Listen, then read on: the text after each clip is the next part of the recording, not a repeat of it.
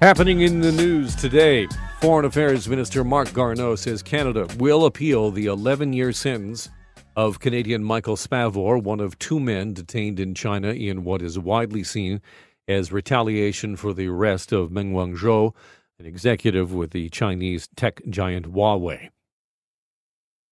Canada condemns in the strongest possible terms Mr. Spavor's unjust conviction after more than 2.5 years of arbitrary detention. My thoughts and the thoughts of all Canadians are with Mr. Spavor and his family during this extremely difficult time. This decision was made after a process that lacked both fairness and transparency, including a trial that did not satisfy the minimum standards required by international law. Prime Minister Justin Trudeau called the sentence, quote, absolutely unacceptable and unjust. Meng Wanzhou, the chief financial officer for the Chinese telecom giant Huawei, faces possible extradition to the United States for charges linked to a violation of sanctions, and a ruling is expected sometime in the next few months. Spavor's verdict arrived just over 24 hours after a different Chinese court upheld a death sentence for Robert Schellenberg, a Canadian convicted on charges of drug smuggling, back to Foreign Affairs Minister Marc Garneau. Canada strongly condemns China's decision to uphold the death penalty sentence against Mr. Schellenberg. The lack of transparency in the legal process and the inconsistent consular access are alarming. The timing and the swift manner in which a retrial was ordered, as well as a much harsher sentence delivered, speaks clearly to the arbitrary nature of the death penalty issued in this case. We will continue to engage with Chinese officials at the highest levels to grant clemency to Mr. Schellenberg while the decision proceeds to a mandatory review by the Supreme People's Court. Is ongoing conversations with Chinese officials the way forward? What can Canada really do in this situation, and what should we do as we look forward? For example, the Conservative leader, Erin O'Toole, raising the question of should, for example, Canadian athletes travel to Beijing for the next Olympics, for the Winter Games? Will they possibly be safe? To talk more about what Canada's options might be, I'm joined by William Mitchell, Professor of Strategic Management at Rotman School of Management. Welcome back. Hey, Alan. Thanks very much for the opportunity to talk with you. What really is in Canada's quiver, if anything, here in terms of reaction? So you've laid the background out really well, and both with Michael Kovig and Michael Spavor, who were detained, arrested shortly after Meng Wanzhou was detained in Vancouver, facing what at least look like, and almost certainly are, attempts by China to play tit for tat, to use leverage to push Canada not to extradite Meng Wanzhou to the U.S. And Canada really has two routes forward here. One is with the U.S., and one is with China. Because the underlying issue here is between China and the U.S. The Trump administration was sort of loud and incoherent in their opposition to China. The Biden administration has been quieter but also tough in their opposition in pushing on China. And it's partly because of political and cultural issues, the Uyghur in the west of China, Hong Kong, Taiwan, the South China Sea. But the underlying issue is economic growth. China is now either the number one or number two economy in the world. It's, by some measures, the number one trading nation in the world. And the U.S. feels threatened. And one of the ways they're dealing with that is pushing back on a company, that Huawei, that's a very strong international telecommunications company. And Meng Wanzhou, the CFO, has been caught in that. So Canada has some potential to basically use our quiet conversations with the U.S. Around whether this extradition case is appropriate. And we can do that quietly in the background. And China, in fact, has linked the Michael Spavor and Michael Kovig's cases in their conversations with Joe Biden. Then there's what can Canada do directly with China.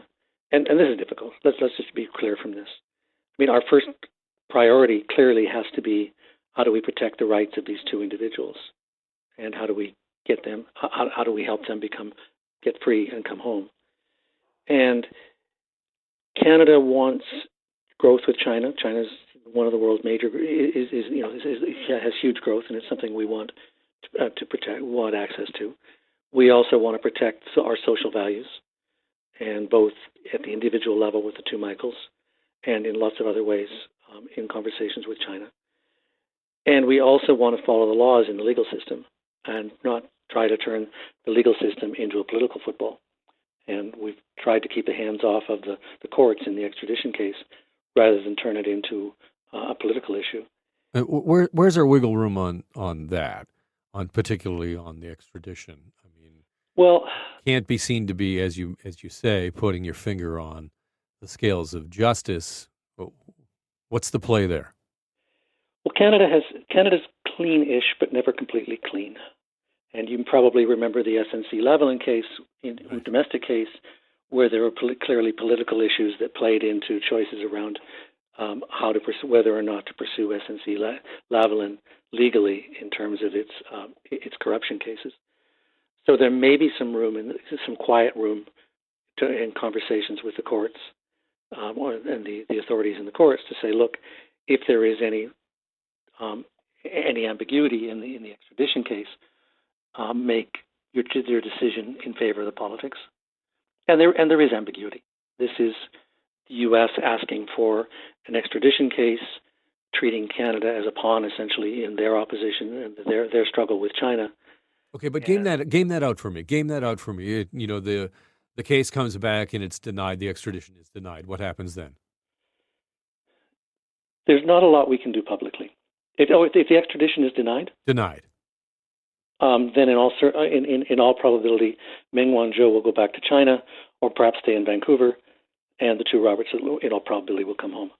Right now, Robert Spavor has been given an 11-year sentence, and along with the offer of deportation, or the threat of deportation, what's not clear is whether the deportation would occur before the 11 years is up or after the 11 years is up. What could very easily happen is if Canada denies the extradition to the U.S. for Meng Wanzhou, the Chinese will decide that the deportation would happen before the 11 years started, and send him home for Canada to deal with it during the 11 years. All right, now flip the script because it gets a little more complicated. If it's upheld, where's our wiggle room there? In the courts, not very much. And there may be another step forward. This is only the latest in many extradition hearings. There may be more, and there may be more opportunities to look for ambiguity in those.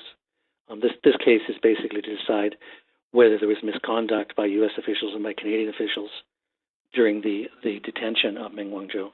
Right. So the decision that is coming is not necessarily the final one on extradition. Exactly. This is one step in a long process. And to Canada's credit, in a very public process with lots of engagement by all the parties that are affected. In contrast, in all honesty, with the trials in China, which have been very, very opaque, and people, in fact, were blocked from being being in the trials of Michael Kovrig and Michael Spavor on grounds of national security. But there may be opportunities. If you were a wagering type, and I'm not sure if you are, I'm just wondering what you see in the short term. Give me 3 months, 6 months. We have a couple of other points of leverage that I hope that we're continuing. One is China wants investment in the energy sector in Canada, and it has been doing some M&As, some acquisitions of Canadian energy sector firms. And under the Investment Canada Act, the ICA, Canada blocked an acquisition of Hope Bay Gold last year in Nunavut by a Chinese firm. And that's one sort of economic lever that we can continue to exercise. Second is Huawei itself. Huawei wants access to the U.S. market, is blocked from the U.S. market as a way of getting a footprint in North America. It made a substantial investment in Canada, both in R&D and in telecommunication services or support for telecommunication companies. And it's actually an important player in the Canadian economy. And it wants approval of 5G. It wants approval for expansion in Canada. Right now, the Canadian government is holding off giving that approval. And so it does have that. It's not a huge lever, but it's an important one as part of Huawei's global growth and as part of China's global growth. We also have some leverage through international partnerships with economic challenges to China with the WTO, the TPP, and others. The TPP being the Trans-Pacific Partnership, WTO being the World Trade Organization, and we can engage with our global partners in terms of sanctions and voice and challenges to concerns about Chinese social and cultural issues, and those are complementary.